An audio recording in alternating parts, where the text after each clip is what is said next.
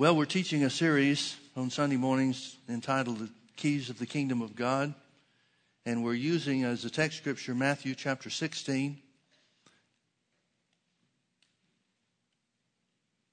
Jesus asks his disciples, "Who do men say that I am?"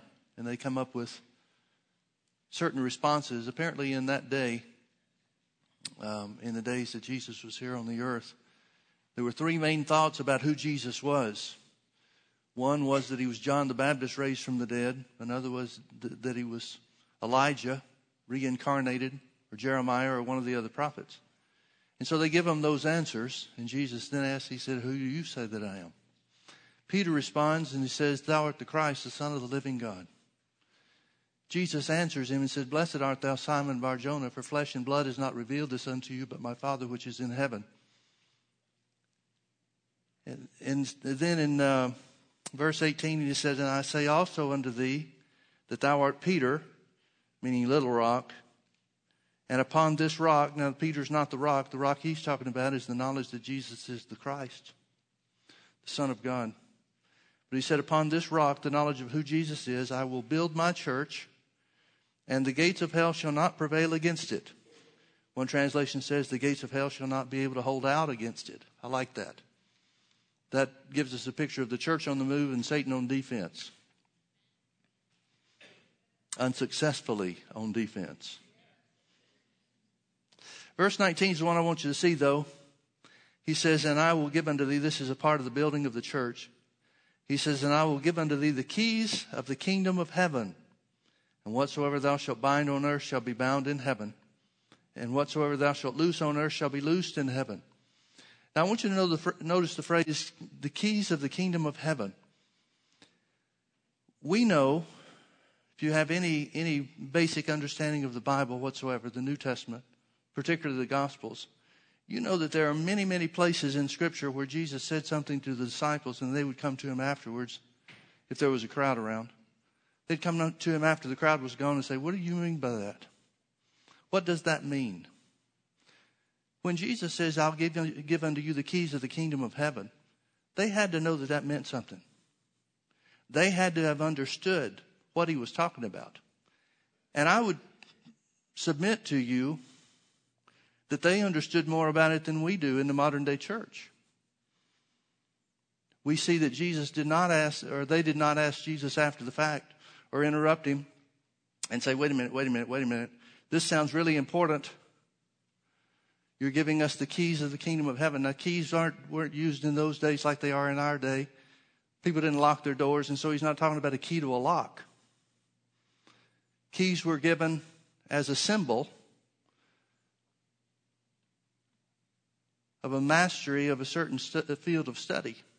If you went to what we would consider to be a university or to study a certain specific area, then when you finished that course, they would give you a key to wear around your belt. And so everybody that saw that key would know what it represented, or would know that it represented some mastery of education. And so they might ask, what is that for? So when he says, "I'll give you the keys of the kingdom of heaven," he's saying, "I'll make you masters of the kingdom of heaven." Well, that sounds good. But if you don't know what the kingdom of heaven is that he's talking about, then what would you know that you are to be a master of? Look with me over to Luke chapter 9. Luke chapter 9 tells us about Jesus commissioning his disciples, the 12. And notice he says, beginning in verse 1, it says, "Then he called his 12 disciples together and gave them power and authority over all devils and to cure diseases." Pretty good gift. Now notice what he tells them to do with that. He sent them to preach the kingdom of God. He sent them to preach the kingdom of God and to heal the sick. Now let me ask you a question. What do they think the preaching is supposed to be about? Or what do they think they're supposed to preach? If, for example, if we just said in our modern day, we had an ordination service, which this is the equivalent of, and we laid hands on people and we said, "We're sending you out to preach the gospel of the kingdom. What would that mean? Well, we put our own definition on that. We think the phrase kingdom of God is a generic term that means anything about God. But let me ask you a question. Does the modern day church preaching anything about God demonstrate the power to heal the sick?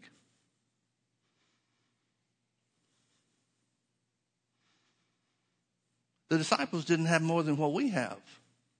In fact, and we'll look at this later on in the service if we go the direction that I think we're going to go. I never know. But the Great Commission is to go and teach all nations, literally make disciples of all nations. When Jesus commissions the 12 to take the gospel of the kingdom, he's saying, make disciples just like I made you. That means to equip them through the knowledge of who Jesus is and the building of the church, to equip them with the same power and authority over devils and to heal the sick that they had. If you're a disciple of Jesus, you've got what he gave his. This is an example. It's not a one-time offering. It's an example of what the church is supposed to be throughout the church age. Remember, Jesus said, I'll give you the keys of the kingdom of heaven as a part of building the church. Well, we're the church, aren't we? Well, then that means we should be masters and can be masters of the kingdom of heaven if we can just figure out what that means. See, when you talk about heaven, everybody gets their eyes on the place that you go after you die. And oh, won't things be good when we get there? The church is so looking forward to getting to heaven because there won't be any devil there. And in the minds of the modern day church, 99% of them anyway, the only way they're ever going to have victory over the devil is to get to a place where he's not. So heaven is viewed mostly by the church as a place of escape. Heaven was not meant to be a means of escape. So, he gave them power or authority over devils and to cure diseases, and he sent them to preach the kingdom of God and to heal the sick. And he said unto them, take nothing for your journey, neither staves nor scrip, neither bread, neither money, neither have 2 coats apiece. And whatsoever house you enter into, there abide, and thence depart. And whosoever will not receive you when you go out of that city, shake off the very dust from your feet for a testimony against them. We could summarize that by Jesus saying, travel light and trust God. That might be a good life motto. Travel light and trust God. Notice it says in verse 6, and they departed and went through the towns preaching the gospel. Preaching the gospel and healing everywhere. Now, what did they preach? Obviously, they knew what preaching the gospel of the kingdom meant in the earlier verse where Jesus commissioned them and sent them out to do it. They didn't have to ask, what do you mean by that? They knew what they were to preach because they got the results Jesus sent them to get. If only we could figure out what they preached, maybe we'd get the same results. But again, the modern day church just looks at the gospel as being to tell people about Jesus. Just tell them I'm come. Tell them I'm the Son of God. You think that's what the disciples preached? Oh, yes, Pastor Mike, they preached that Jesus was the Son of God come to the earth. Then why in Matthew 16 did he have to ask him, who do you say that I am? If their message was that Jesus is the Christ, good news, Jesus, the Son of God, has come to the earth, then why in the world did he have to ask him, who do you say that I am? And why wouldn't Peter have responded, if that's what's really going on? Why wouldn't Peter have responded, well, you're the Christ, the Son of the living God, just like we've been preaching.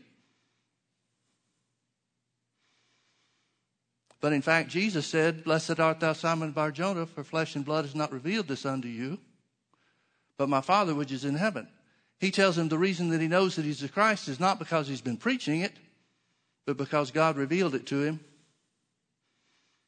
from within. Now, why would God have to reveal it to the disciples? Because Jesus is not telling them. Jesus is not identifying himself as the Son of God. There are 65 times in the four Gospels where Jesus identifies himself. 60 of those he identifies himself as the Son of Man. 5 of those he identifies himself as the Son of God, and 3 of those are in the same setting. Jesus is not identified with God other than being other than God being his Father. He identified with man. Luke to chapter 10. Here's where Jesus sends out the 70. Beginning in verse 1, it says, and after these things, the Lord appointed other 70 also, and sent them 2 and 2 before his face into every city and place whither he himself would come. Okay, so now we know what they're commissioned to do. They're commissioned to go to a city before Jesus gets there. I always looked at that as them being given instructions to tell people that he was coming. But that's not what he did. He tells us the same thing. We won't read through all the verses. Travel light and trust God on your journey.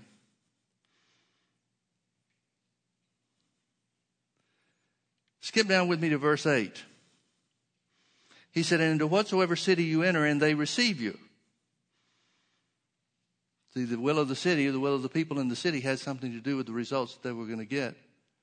Just like it had something to do with Jesus' results in his hometown of Nazareth. They rejected him and he wasn't able to do any mighty work. Didn't have any signs and wonders and miracles there. And into whatsoever city you enter and they receive you, eat such things as are set before you, and heal the sick that are therein, and say unto them, the kingdom of God is come nigh unto you. There's that phrase, the kingdom of God. Now, what does that mean? The kingdom of God has come nigh unto you. The word kingdom simply means territory under the dominion of a ruler. Then that would mean the kingdom of God would be the territory under the dominion of God, or under the rule of God. So say unto you, God's territory is close. Does that really mean anything to anybody? And where's Jesus in that?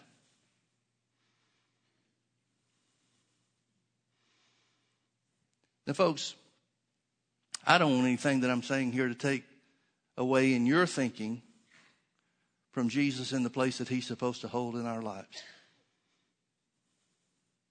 If I was one of the disciples, I would have told everybody I knew about Jesus. I would have told everybody I knew about this guy that was doing healings and miracles and stuff you would not believe. We saw him walk on water. You've heard about how he multiplied loaves and fishes. That got around everywhere. So much so that people started coming for lunch. I would have told everybody about this guy. But Jesus never told anybody to go tell about him. In fact, there were people that Jesus would deliver from the power of the devil, and people that he would heal, and he would say, don't tell anybody about me. If the message was that Jesus had come and that Jesus was the Son of God, why is he telling people not to tell? Because that wasn't the message. Well, what kind of results did they get? Skip down to verse 17. It says, and the 70 returned again with joy, saying, Lord, even the devils are subject unto us through thy name. And he said unto them, I beheld Satan as lightning fall from heaven. Behold, I give unto you power to tread on serpents and scorpions and over all the power of the enemy, and nothing shall by any means hurt you. Notwithstanding in this, rejoice not that the spirits are subject unto you, but rather rejoice because your names are written in heaven. What I want you to see is very simply this. Jesus did not commission the 12 nor the 70 to go into cities before he got there to tell them that he was coming so that he could do the miracles and the works. Because they did the works before he ever showed up. But see, we think the gospel is telling people about Jesus because he's the one with authority. And if we'll just open our hearts to Jesus, then that authority will be exercised according to his will. And most of the church preaches it in such a way that you can't ever tell what God's going to do, but he might do good stuff.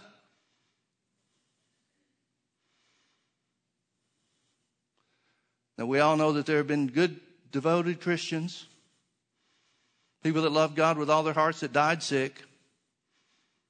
And so we, the modern church says, most of it anyway. So we can't conclude that God wants everybody to be well, but he can do good stuff because he's all powerful. And since he can do anything but doesn't always do what we want him to do, we can't really figure him out. But receive the good news. No wonder the world's confused. The church is confused.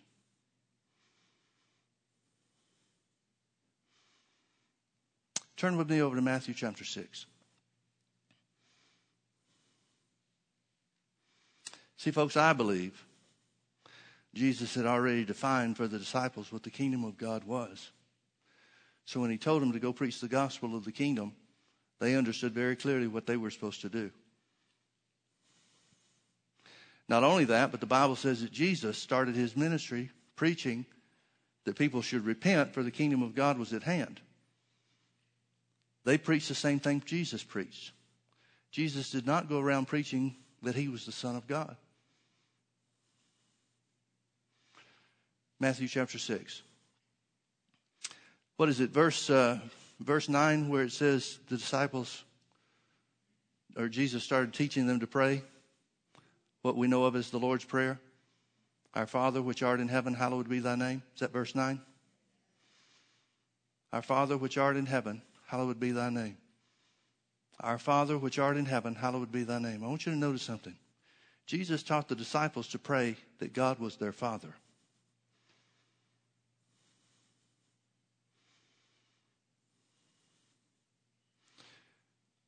That means they had, unless Jesus was tricking them, they had the beginnings of a father-son relationship. Now we know that that wasn't in reality, but it was a promise. Jesus had it in reality. The difference in Jesus and the disciples is that Jesus was a man on the earth that was out from under, never had been under the influence of sin in any way whatsoever. He was born of a virgin, bypassed the sin that passed upon all mankind through the man, Adam. And so he was a sinless human being, a sinless man. They were sinful men. But because they had opened their hearts to receive Jesus and that which he taught, that put them in line for the promise of righteousness that came through the new birth. He doesn't teach them to pray, God in heaven, whom we hope one day to be our Father, hallowed be thy name. He taught them to pray, our Father, which art in heaven, hallowed be thy name. Because they were in line for the promise. They were in line for the righteousness that would come through the new birth, through the sacrifice of Jesus on the cross. Our Father, which art in heaven, hallowed be thy name. Notice the first thing he tells them to pray for. Thy kingdom come. Thy kingdom come. Now what does that mean, thy kingdom come? I believe Jesus gives them the definition for the kingdom of God in the next phrase. Thy will be done on earth even as it is in heaven. So when Jesus tells them that they have authority to cast out devils and to heal the sick, and commissions them to preach the gospel of the kingdom, he's commissioning them to preach the good news that the will of God can be done here on the earth just like it is in heaven. Now, folks, if you think about that, that answers a lot of questions. Because if the kingdom of God, which, by the way, the kingdom of God had not come in their day, it has come for us. Jesus told Nicodemus in John chapter 3, except a man be born again, he cannot see the kingdom of God. Nicodemus says, can a man be born again? Can he crawl back up at his mother's womb and be born the second time? A few verses later, Jesus said, this is John 3 and verse 5, I think. He said, except a man be born of water, natural birth, and of the Spirit, the new birth, he cannot enter into the kingdom of God. So he's saying the entrance into the kingdom of God is the new birth. Well, you couldn't be born again while Jesus was here on the earth. That came only after his resurrection. So when Jesus is telling them to preach that the kingdom of God is at hand or near, he's saying it's soon to come. It was within 3 years of the time that they started preaching. But for us, it's already come. Colossians 1:13 says that Christ has delivered us from the power of darkness and translated us into the kingdom of his dear Son. Well, the kingdom of his dear Son, the kingdom of Jesus, would have to be the kingdom of God, wouldn't it? Jesus and God are one. So see, it's already come for us. So what does that mean? That means the good news is that the will of God can and should be done in your life here on the earth just like it is in heaven. Which removes the idea of heaven being a place of escape. Because God wants you to have the same victory over the devil here, now, today, that you'll have in heaven where he's not even present. That's total victory then, isn't it? So what did the disciples preach? What got them healing results and authority over the devil? There's the will of God to be done. It's God's will for your life to be here on the earth now, just like it will be in heaven. Now let's put the history of man, not the history of man, let's put the history of the world on a timeline. Let's imagine it as a straight line. In the beginning, God created the heavens and the earth. Now we don't know too much about what things were like early, but we've got a little bit of information. We have information that in that original creation, when the earth was created, and we don't know when that was, that could have been billions of years ago. But at the original creation of the heavens and the earth, there were cities, there was trafficking, merchandising. We don't know who was here other than Satan, who was then Lucifer. We know that man wasn't here. And we know that Lucifer had a throne here on the earth that he said that he would exalt above the heavens. He claimed that his purpose was to be like God, usurp God in his throne and his power. Well, the Bible tells us what the result of that was. He got a third of the angels to follow him in his revolt. And God defeated him and cast him back into the earth. The Bible says that Satan destroyed the cities that were here and made the earth a wasteland. That must be the condition that Genesis 1:2 talks about, where it says the earth was. King James says the earth was without form and void. The word was literally is the word became. God didn't create it that way. But it became without form and void. That must be the only thing that the Bible identifies as a possibility that I'm aware of for what could cause it to come to that condition is Satan's disruption of the earth. Now let's consider what God intended from the beginning. When he made whatever the pre-Adamic race world was, since he's the creator of it, it would have to be the kingdom of God, would it not? Whatever system operated here had to be the kingdom of God. But his plans were thwarted by the revolt of Satan and the third of the angels. So then in Genesis 1:2, God looks at the earth, which has become without form and void, and says, I'm going to remake this thing. So in 6 days, he creates the earth and everything that's in it. He makes man in his own image and after his likeness and gives man authority over the earth. Makes man the ruler of this new realm, this new kingdom, this new world that he's created. Well, what is that realm, system, world, created, kingdom? What does that look like? It's got to be identified as the kingdom of God because God's the creator of it. Now, in the original creation, the kingdom of God meant that the will of God was done on the earth just like it is in heaven. When God made the earth again and put man in the middle of it, gave Adam dominion over the works of his hands, the will of God was intended to be done on the earth just like it was in heaven. Man was created in God's image, and until he was influenced by sin, he was righteous.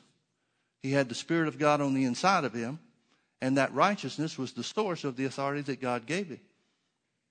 But then Satan came on the scene, influenced man to misuse his authority, and he corrupted this world system. So what happened? Man is now in a fallen state. He's in an unrighteous, fallen state. Now no longer is the will of God being done on the earth as it is in heaven. God tries to involve himself in mankind's affairs through covenants. He finally makes a covenant with Abraham and his seed, singular. Galatians 3 tells us it wasn't just to Abraham and his children, but it was to Abraham and his seed, meaning Jesus. So when Jesus comes along, as I said before, because he's born of a virgin, he's avoided the influence of sin that was passed down from Adam. And he's operating as a righteous man. He's operating just as Adam did before the fall. And as a result, he does signs and wonders and miracles through the anointing of the Holy Ghost that comes on him. So what does he do? Does he go telling people that he's the Christ? No, he starts telling man that he has authority. Look with me over to Matthew chapter 7. Matthew chapter 7, the last two verses of the chapter, verses 48 and 49, I believe. Jesus has just concluded a lengthy teaching. He ends it by talking about building your house on the rock of the Word and withstanding the storms of life. And notice in Matthew 7, verse 48, it says, and they were astonished when these things, is that right? 28? My Bible's got 48 verses. Well, that's why I know more than you do. Okay, Matthew 7:28. And when Jesus had ended these sayings, they were astonished at his doctrine. Please notice the phrase, they were astonished at his doctrine. They weren't astonished at him. They were astonished at his doctrine. Now, if Jesus operated on the earth like most of the modern day church thinks he did, trying to prove that he was the Son of God through signs and wonders and miracles, wouldn't they have been astonished at him? And if that was the whole purpose of Jesus being here on the earth, why teach about all the other stuff? Why muddy up the waters by teaching on a bunch of other things? Why not just prove that he's the Son of God? And once you prove that, just say, now do whatever I tell you. I'll give you more information after I go to the cross. But they were astonished at his doctrine. The word doctrine means teaching. Notice the next verse, verse 29. For he taught them, I'm quoting from the King James, for he taught them as one having authority and not as the scribes. Do you see the word one in that verse? Do you notice that it's in italics? Anytime you find a word in italics in the King James Version, it means the translators added it. Now, I have no doubt that the translators added it because their idea of Jesus and his earthly ministry is the same as most of the modern day church. They thought the ministry of Jesus was all about proving that he was the Son of God. Because that's what we do. We try to prove that Jesus was the Son of God. We try to convince people that Jesus is the Christ, that he went to the cross and died for their sins. The problem is, if somebody's not even concerned about their sins, that's not really good news for them. And there's a lot of people here on the earth that aren't really concerned about their sins. Well, what are we going to do about them?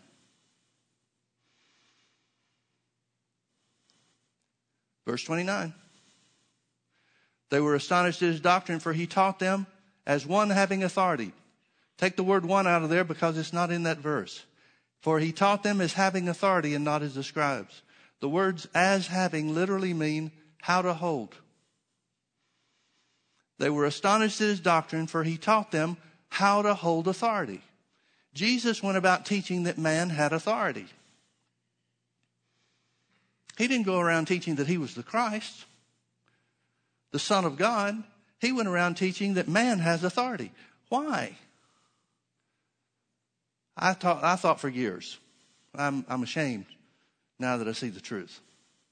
But I thought for years, and I didn't originate this idea. I heard other people preach it. I just believed what they said. I believed for years that at the fall of man, he lost his authority. But that can't be right. Because if man had lost his authority, if unsaved man does not have authority on the earth, that means two things. Number one, it means the work of the devil is greater than the command of God, who said, let us make man in our own image, after our own likeness, and let him have dominion over the earth. The word of God would be subordinate therefore, or in that case, to the work of the devil when he deceived Eve and caused Adam to fall. But secondly, and more importantly, in my thinking, if man didn't have authority on the earth, then it wouldn't be up to his choice and his decision on getting saved. If he's lost his authority to the devil, then the devil could keep somebody from getting saved by the force of his will and not just through deception. Now, the Bible tells us that Satan is the god of this world, meaning this world system, which literally means he exercises his will on the earth through his influence to make man misuse his authority, his God-given authority.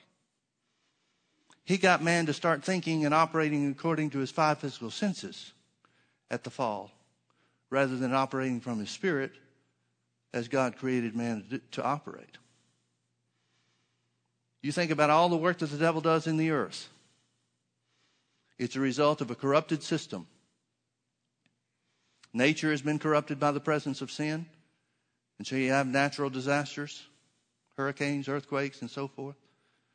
Paul said the whole earth is groaning and travailing until the manifestation of the sons of God. In other words, until Jesus comes back for the church and we appear as we were intended to be. But his influence in kingdoms and dominion over rulers and so forth is all through the same way. He deceives man to influence man to misuse his authority. To use his authority contrary to the will of God and contrary to that which is in his own best interest, spiritually, through deception. That's the only way the devil can work. So I thought for a long time that man lost his authority, but he didn't. This is confirmed by what Jesus taught. Jesus taught that man had authority. Because God's command, God's original intent, God's design for man to have dominion over the earth has never been rescinded and never will be. Man has authority. What you say goes.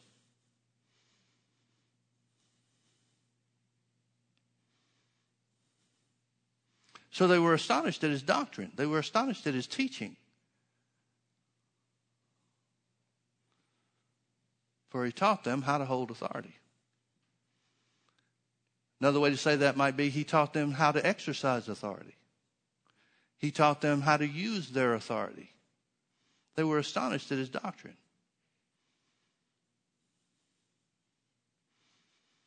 Now turn with me over to Matthew chapter 28. Are you with me? Is this making any sense? I know you may not know where we're going exactly with this. Some of this I wait to find out myself. Because there's so many things in my heart about this. I see it in everything. It's changing me, and it's changing the direction of my ministry. Because this is what Jesus said would be preached in all the world as a witness. He said this gospel, not a new gospel. He said, this gospel shall be preached in all the world for a witness. The word witness means with proof and evidence. Let me show you what that means.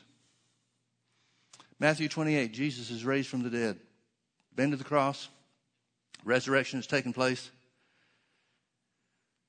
Verse 18, it said, and Jesus came and spake unto them, saying, all power, literally authority, all authority is given unto me in heaven and in earth. Now, where's Jesus going? Heaven or earth? He's about to go to heaven, isn't he? That's where he is now, is he not? He's seated at the right hand of God in heaven, the Bible says. So what's his authority on the earth good for? Nothing at all unless we use it. That's why the Bible says we are the body of Christ. We're supposed to do the same works that he did, which is what he told us we would do, because he goes to the Father. When he says all authority is given unto me in heaven and earth, he's going to be in one of those two places, not both.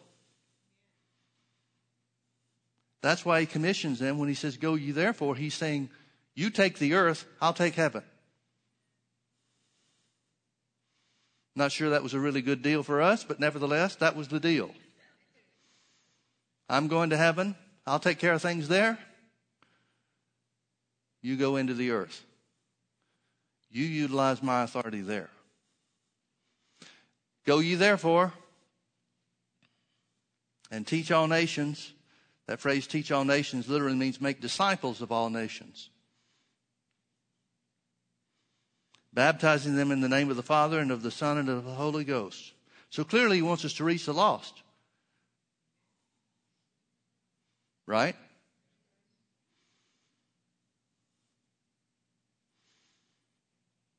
Teaching them, verse 20. Teaching them to observe all things whatsoever I have commanded you. And lo, I am with you always, even unto the end of the world. Now this goes back to something that we asked, the question that we asked earlier in the service. When Jesus commissioned the disciples to go preach and then commissioned the 70 to go preach the gospel or the good news of the kingdom of God, that had to mean something to them because they didn't stop and ask him to clarify. So when he says, teaching them to observe all things that I've commanded you, that has to mean something to them too.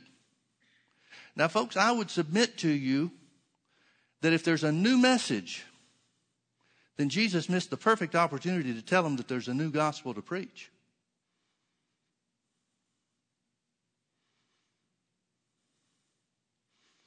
I believe. And when I started seeing this, I had a hard time with it. I believe that whereas we, the modern day church, tries to convince people, persuade them that Jesus is the Christ, and that because of his sacrifice on the cross, he's paid the price for sin, and we need to be born again because we need to put spiritual things first. I believe to a great degree that's been ineffective because unsaved people aren't concerned about heaven. Unsaved people aren't concerned about spiritual things. When God appeared to Abraham, did he talk to him about spiritual things or did he talk to him about natural things? He said, follow me, go where I tell you to go, and I'll bless you. Where? I'll give you spiritual blessings.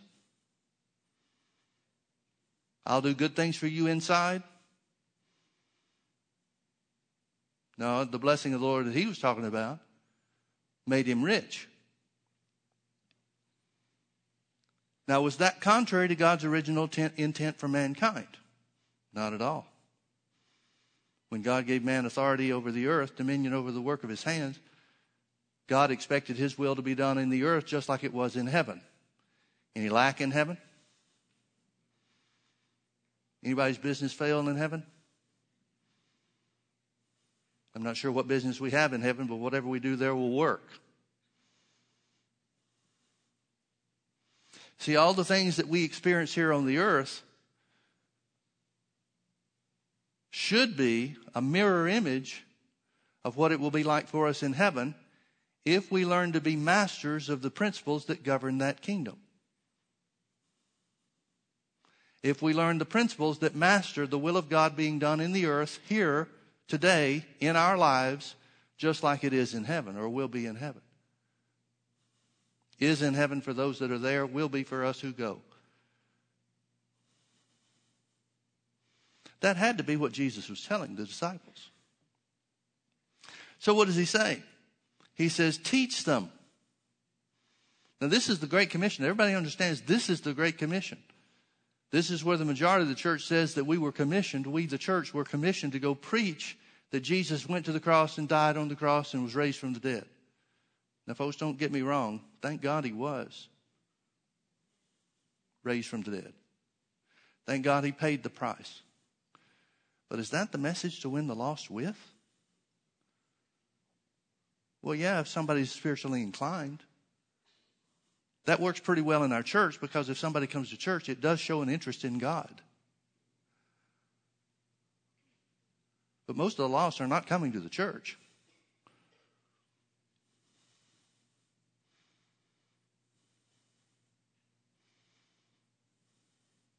What did Jesus tell them to do?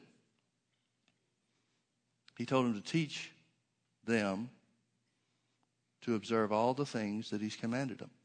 What did he command them? The only command he's given them about going into the cities is to preach the good news of the kingdom of God. That God wants things to be in your life here on the earth just like they are in heaven. And heal the sick.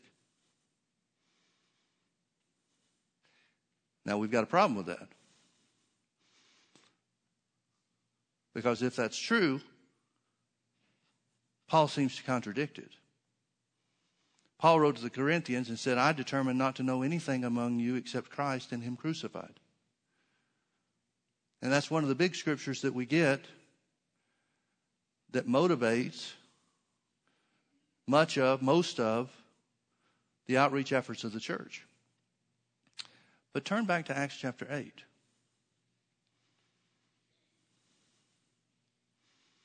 Let me point out to you something while you're turning.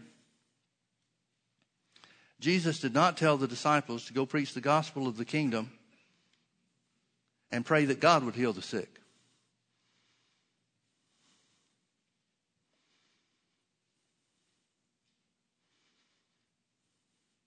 Where are we in the modern day church come up with our idea that we're supposed to pray that God will heal? The authority to heal the sick is not in heaven. So what are we praying to God to do something about that for? The authority to heal the sick is here on the earth.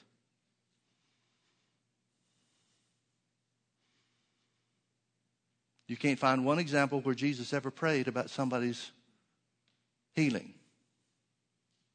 He healed the sick. Why? Because he was anointed to heal the sick. What did Jesus give the disciples? The same power, the same anointing to heal the sick. What did he give the 70? The same power, the same anointing to heal the sick. Now he was able to give them that power, that anointing, because their hearts were opened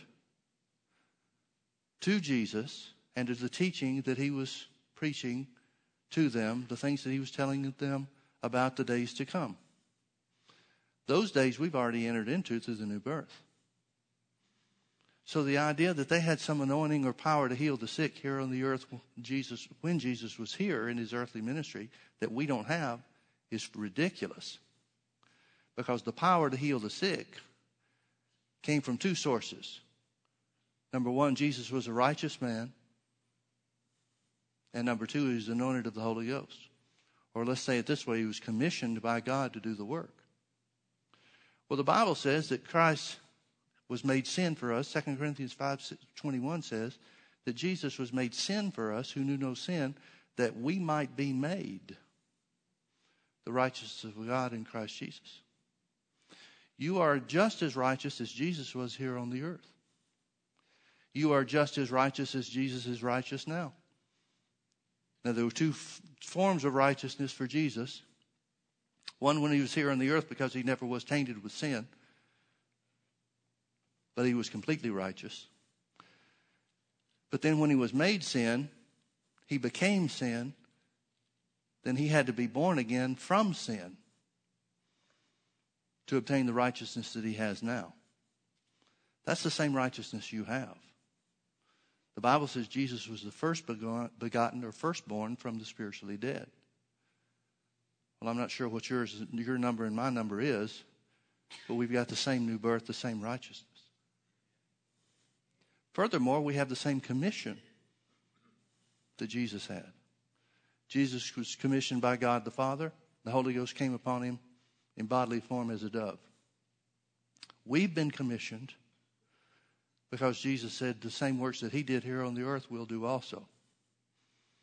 So we've got the same anointing, same power over sickness and disease, and the same righteousness as a foundation to operate in. Have you found Acts chapter 8 yet? Notice it talks about Philip going down to Samaria and preaching Christ. What is that, verse 5? Then Philip went down to the city of Samaria and preached Christ unto them. Here's the first evangelistic outreach of the early church. Philip is the first and the only example that we have of a New Testament evangelist. Well, look what he preached, Pastor Mike. He preached Christ. That's what Paul said he preached to the Corinthians. Now, if the Holy Ghost inspired Paul to write in 1 Corinthians or 2 Corinthians chapter 1 that he preached Christ unto them, and the Holy Spirit inspired Luke to write that Philip preached Christ, he's not going to mean two different things, is he? Is he? Well, let's see what Philip did. And the people with one accord gave heed unto those things which Philip spake, and both hearing and seeing the miracles which he did. For unclean spirits, crying with a loud voice, came out of many that were possessed with them, and many taken with palsies and that were lame were healed. And there was great joy in that city. But there was a certain man called Simon, which before time in the same city used sorcery, and bewitched the people of Samaria, giving out that himself was some great one, to whom they all gave heed, from the least to the greatest, saying, This man is the great power of God. And to him they had regard, because that of long time he had bewitched them with sorceries. But when they believed Philip preaching, notice he's going to define what preaching Christ is now. When they believed Philip preaching the things concerning the kingdom of God and the name of Jesus, they were baptized, both men and women. What did Philip preach? He preached the things concerning the kingdom of God. Now, folks, I'll leave it up to you to define whether or not the kingdom of God means something different than Jesus defined it to be. That's up to you. If the kingdom of God just means he preached things about God, concerning God, okay, that's what you want to think, that's okay. But this is the Holy Ghost inspiring Luke to write and describe to us what took place. And I believe that if the modern day church, the present day church, will operate the same as the early church did when they got results, we'll get the same results.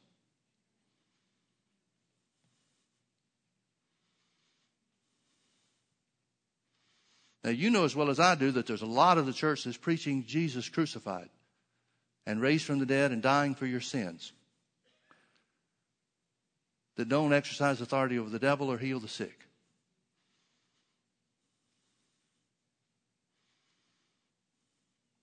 I think that's a combination of a couple of things. Number one, the people preaching don't expect those results. And number two, they're not preaching anything that will cause faith in the people to rise to receive those results. But Jesus talks about a gospel to be preached. Why don't you turn with me over to Matthew 24? Rather than me just refer to this, let me let you see this. Matthew 24, verse 14.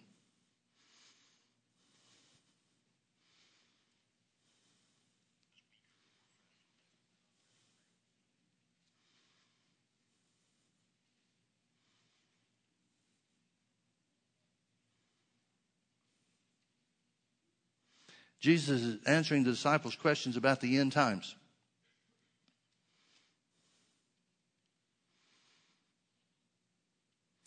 They want to know what is the sign of the end of the world, when is the temple going to be destroyed like Jesus said, and what's the sign of his coming. Those are the three questions that Jesus is asked and answers. He tells about certain signs of the end of the age. Famines, pestilence, nation rising against nation, kingdom against kingdom. By the way, that's the race riots and stuff that's going on now with the Black Lives Matters stuff. That's an end time sign. Whichever side you're on that, be that as it may, I'm just telling you it's a sign of the end. But then Jesus gives a sign of the end concerning the church. He says there are things you can look at in the world that you can tell where we are, and there are things you can look at in the church you can tell where we are. Notice verse 14.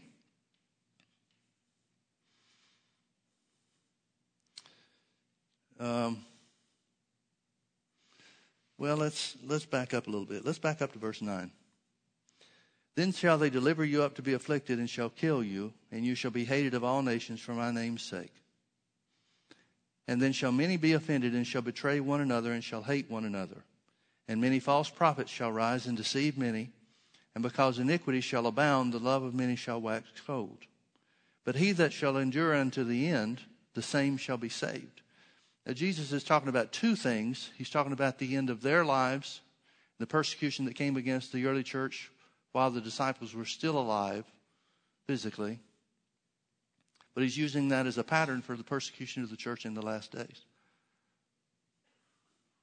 One of the signs of the end is the church will be persecuted.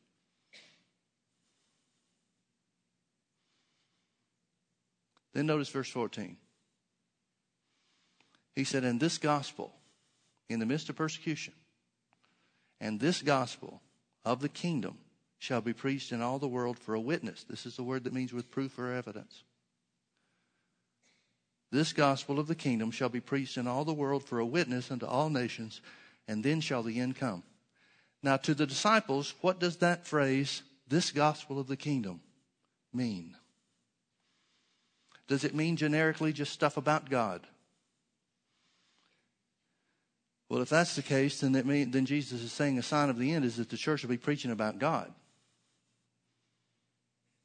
Big whoop. That means nothing. But if he means this gospel of the kingdom, according to the definition that he gave them in prayer, that the kingdom of God is where the will of God is done in the earth just like it is in heaven.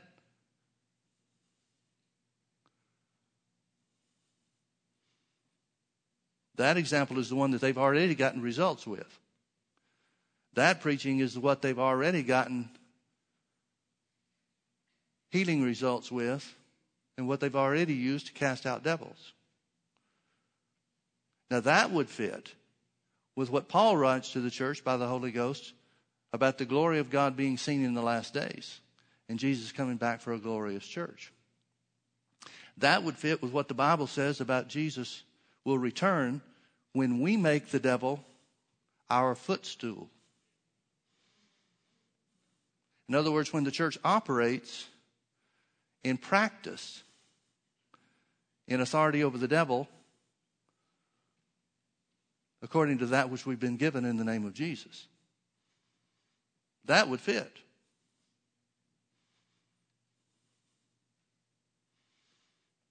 Like I said, I had a hard time with this when I started seeing it, because what little bit of religion is left in me rose up and said, but Jesus, Jesus, Jesus. So I prayed about it. I said, Lord, if this is right, I need to know, because I need to preach what you said will be the sign of the end. And the Lord asked me one simple question. He said, what about your rabbi friend?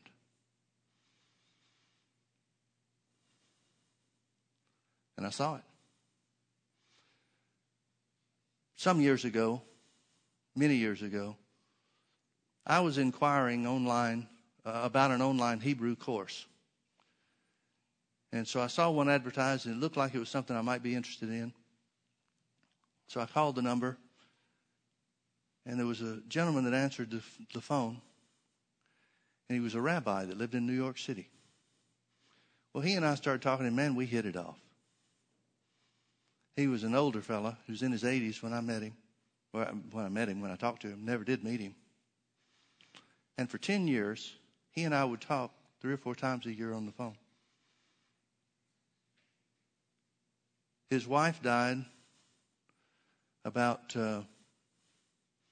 6 years, maybe 7 years, I guess, after I first met him. And so after that time, he began dividing his time between Israel and New York City.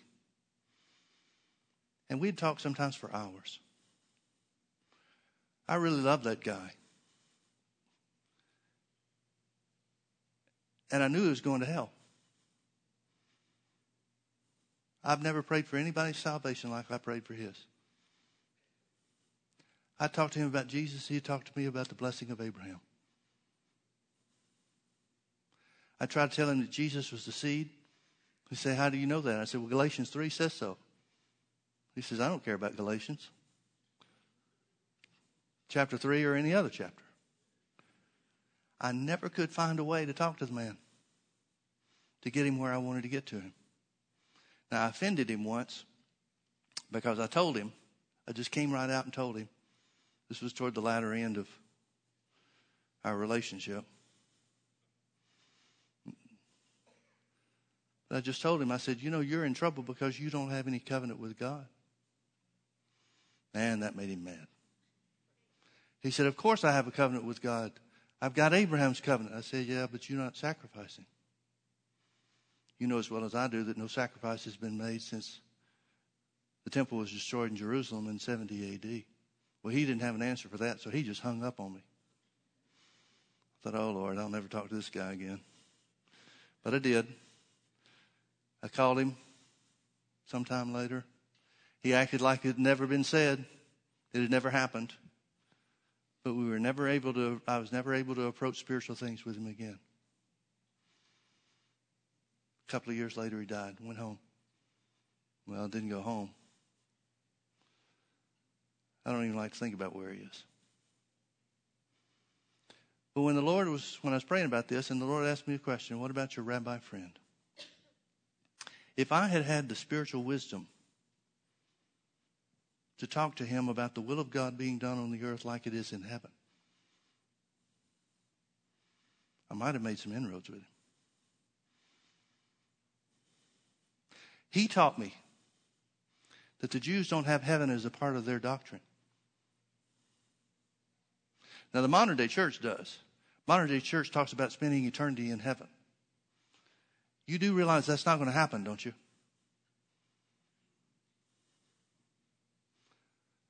If we are the generation that sees Jesus return, you'll spend 7 years in heaven, and then God will bring heaven down to earth. We never completed the timeline that we started with the history of the universe. But the last thing we have record of God doing is bringing the New Jerusalem down to the earth. Not spending eternity in heaven. So from the beginning all the way to the last thing that we know God does, it's not the last thing that he will do. It's just the last thing that we know that he'll do. Is the will of God being done on the earth just like it is in heaven.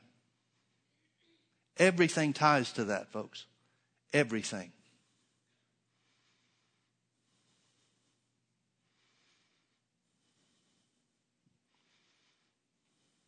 If I'd only been able to talk to that man about the will of God being done on the earth. Because see, he got the blessing of Abraham. He got it. Rabbis aren't just rabbis. They always have businesses on the side, and he was a diamond merchant.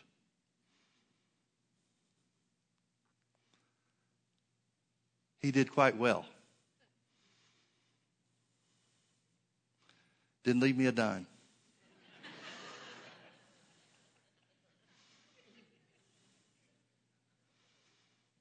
But see, if I'd been able to talk to him about that. I remember thinking when I'd talked to him, I remember one time thinking specifically. I said it this way to myself. I said, this guy is so carnal, I can't believe it. He's a rabbi and he's so carnal. But it wasn't carnality. He was just a natural man. In other words, he was interested in natural things. Because that's what the blessing of Abraham was about. It wasn't about a spiritual future. It was about the blessing of God now on the earth. God's will to bless Abraham here on the earth. Now, Abraham realized that there was more to God than that, and he was looking for a city whose builder and maker was God. He got that. He got that there was more than just this natural life. But the way that he got it was the blessing of God in this natural life.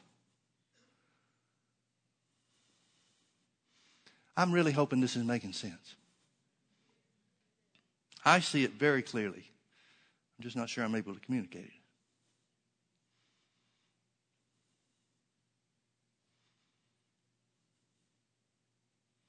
I guess if I leave you with anything, it's this one thought. What gospel is it that's going to be preached in all the world for a witness before the end comes? It's got to be something more than the modern day church is doing now.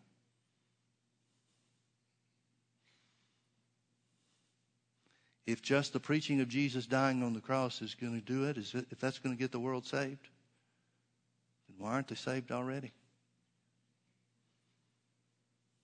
Got to be something more than that. I don't believe we really hit on the way to reach the lost yet. I believe we're trying to talk to natural men about spiritual things. God didn't even do that when he approached Abraham. He talked to him about natural things. He said, hook up with me, partner with me, and I'll bless you. And he did.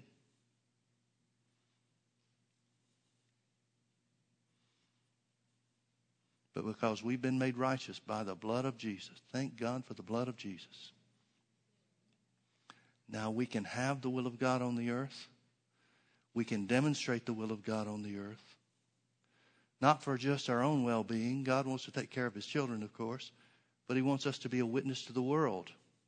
He wants there to be a difference. And I believe with all my heart that this is one of the differences in the last days. When the world starts going south, we'll start heading north. When the world's finances start to tank, the church, at least that segment of the church that's believing God and operating according to his word, are going to increase and be taken care of in a supernatural, I believe even a spectacular manner. And it's going to cause people to wonder.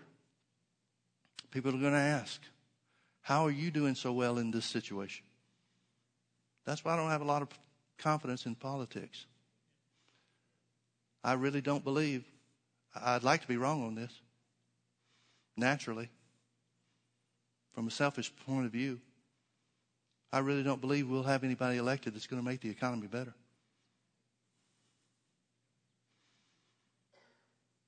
I don't believe anybody's going to be elected that makes things more comfortable for anybody. I believe that's where we are on God's timeline. And I know exactly what I'm saying. I know what that means.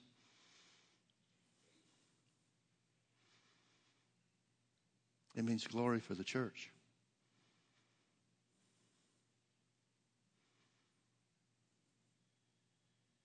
But God knew you were up to the task.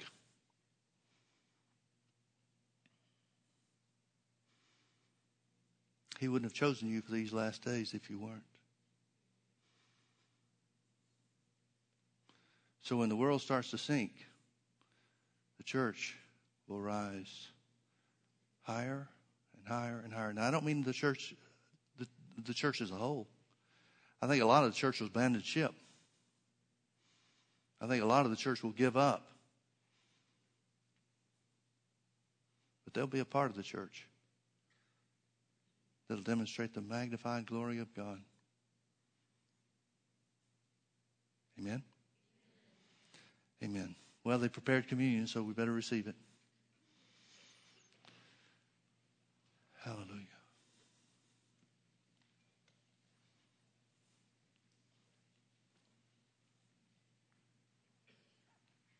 I believe the last day church will be a source of strength like never before. It'll be a healing center like never before. It'll be a place of peace like never before. All of those things are represented in these elements. Come ahead, gentlemen.